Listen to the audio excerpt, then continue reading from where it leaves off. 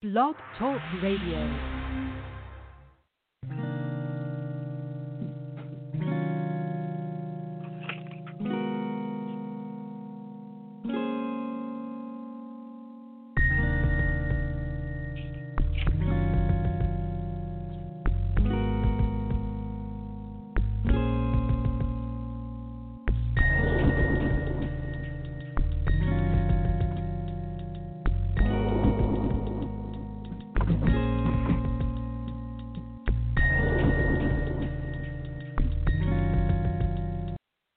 Well, good evening and welcome to another episode of A Sound Heart Radio. Tonight's discussion will be taken from Matthew chapter 12. Matthew chapter 12, and I'm going to begin at verse 10. Matthew chapter 12, and we will begin at verse 10. Before we begin our study, let us have a word of prayer. We give thanks to you, O God, for this opportunity to come together and to study your word. We ask to be guided by your Holy Spirit. And we do thank you, Father, for the indwelling Spirit, who is our primary teacher. And we ask these things in Jesus' name. Amen.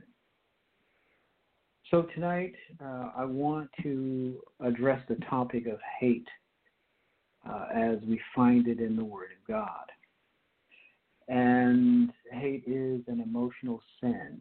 Hate is an emotional sin. The Bible teaches the doctrine of forgiveness from the Greek word apheme. Apheme means to send off from one. Indeed, the word forgiveness in the Bible means to release from a debt, or to release one from a debt that could never be repaid. Jesus released you and I from a debt that could never be repaid. We cannot repay God for what Jesus did for us on the cross in 70 A.D. We were sinners. The word sinners is an adjective which shows you something about what we were before we were saved. In Ephesians chapter 2, Paul says that you and I were dead, our state of being. We were dead in trespasses and sins.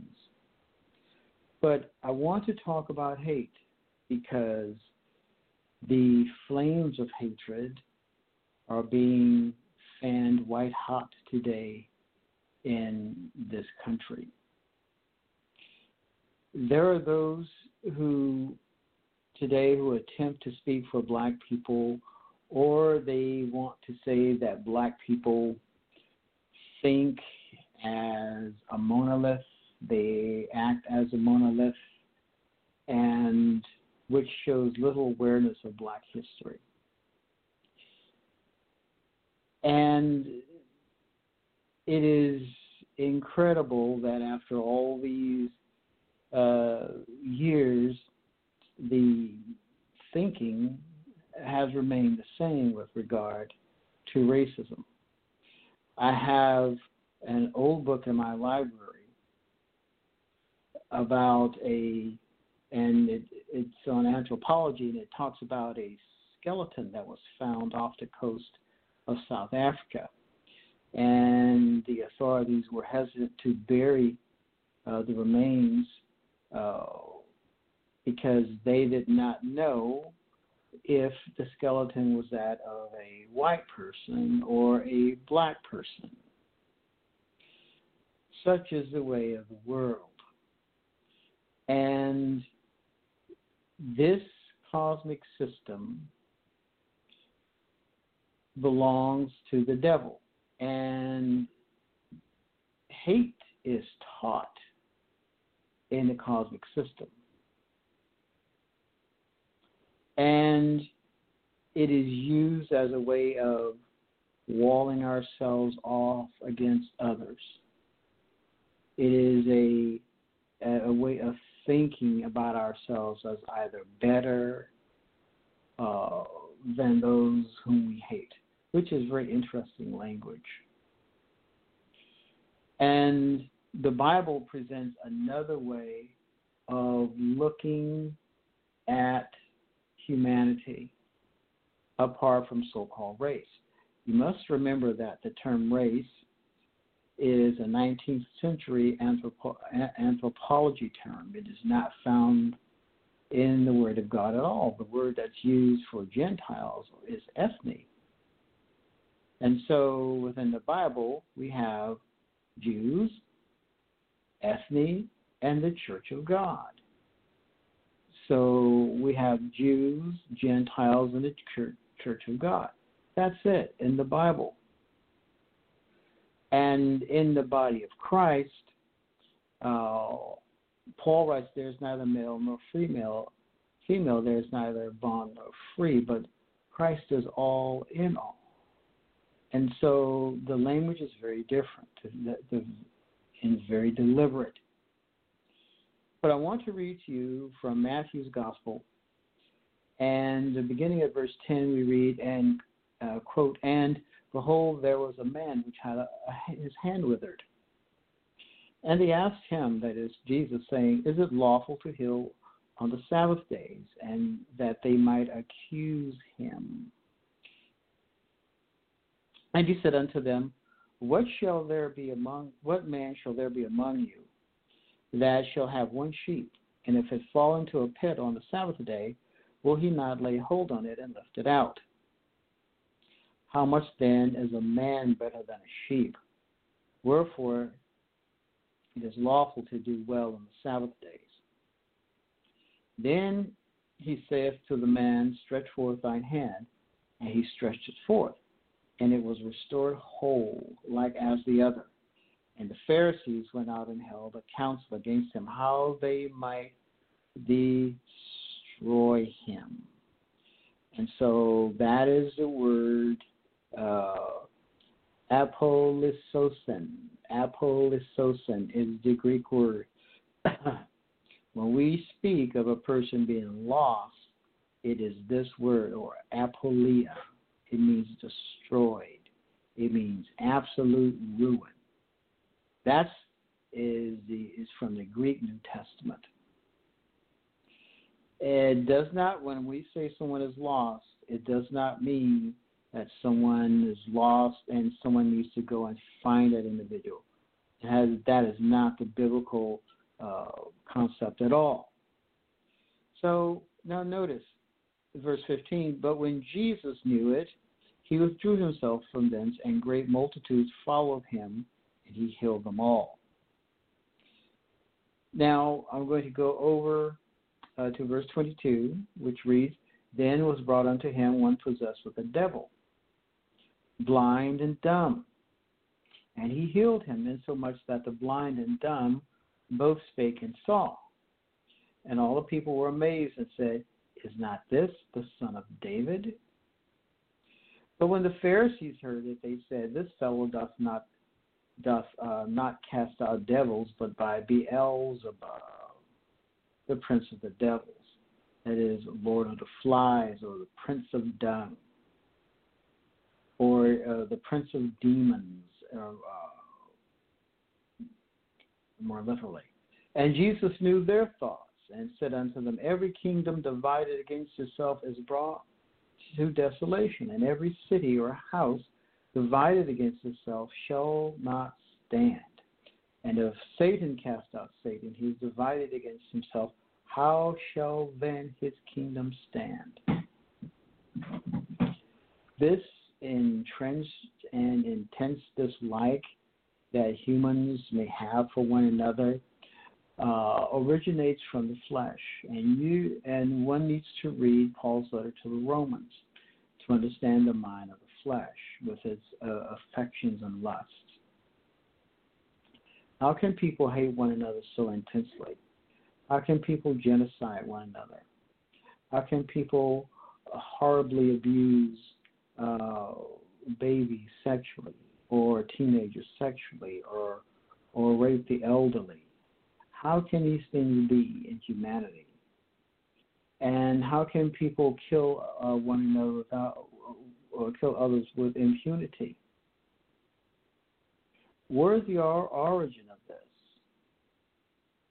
Now, people do not believe in sin, and the church contributed to that when the church compromised Bible doctrine with worldly teaching. It is most unfortunate that this is a reality, but hatred does nothing for the heart. We have many studies on what happens when we hate, what hate does to our bodies, what hate does to our minds, and how envy rots the soul. And hatred creates cortisol. And cortisol is a corrosive that happens in the body. It wears away at arterial walls. Arterial plaquing is a result of the body attempting to heal itself and to protect itself from the corrosive cortisol. And so it is very deadly. Hatred does nothing but destroy. It rots the mind and it destroys the body. Jesus said, love one another as I have loved you. Love heals. Love sets free. And love creates a mental attitude where the mind prospers and the body prospers. This is what God wishes for us, not for believers to hate, not for believers to be engaged in acts of destroying the lives of others. That is contrary to Bible doctrine. Just think of the hatred that these people had for Jesus. Verse 14, the Pharisees went out and held a council against him, how they might destroy him. This was their attitude toward Jesus. They tried to set him up, and then they wanted to destroy him. And then the Pharisees, with this desperate proposition about Jesus, this fellow doth not cast out devils but by Beelzebub, the prince of devils. And then Jesus dismantled their illogical and absurd premise. Says this cannot work. This cannot be. And so, but they were so set against him and who he was. And so Jesus showed them with his impeccable logic what their thinking was about. Here is Jesus. He is the love of God, John 3:16. He is the presence of God among us, John chapter 1. He is the Logos. He is the presence of God among humanity. God pitched his tent among human beings in the person of Christ. He came, what? He is the love of God. And hate is contrary or is the direct opposite to the love of God. Hate is intrinsic in the cosmos or to the cosmos. It is really terrible to see what human beings are doing to one another.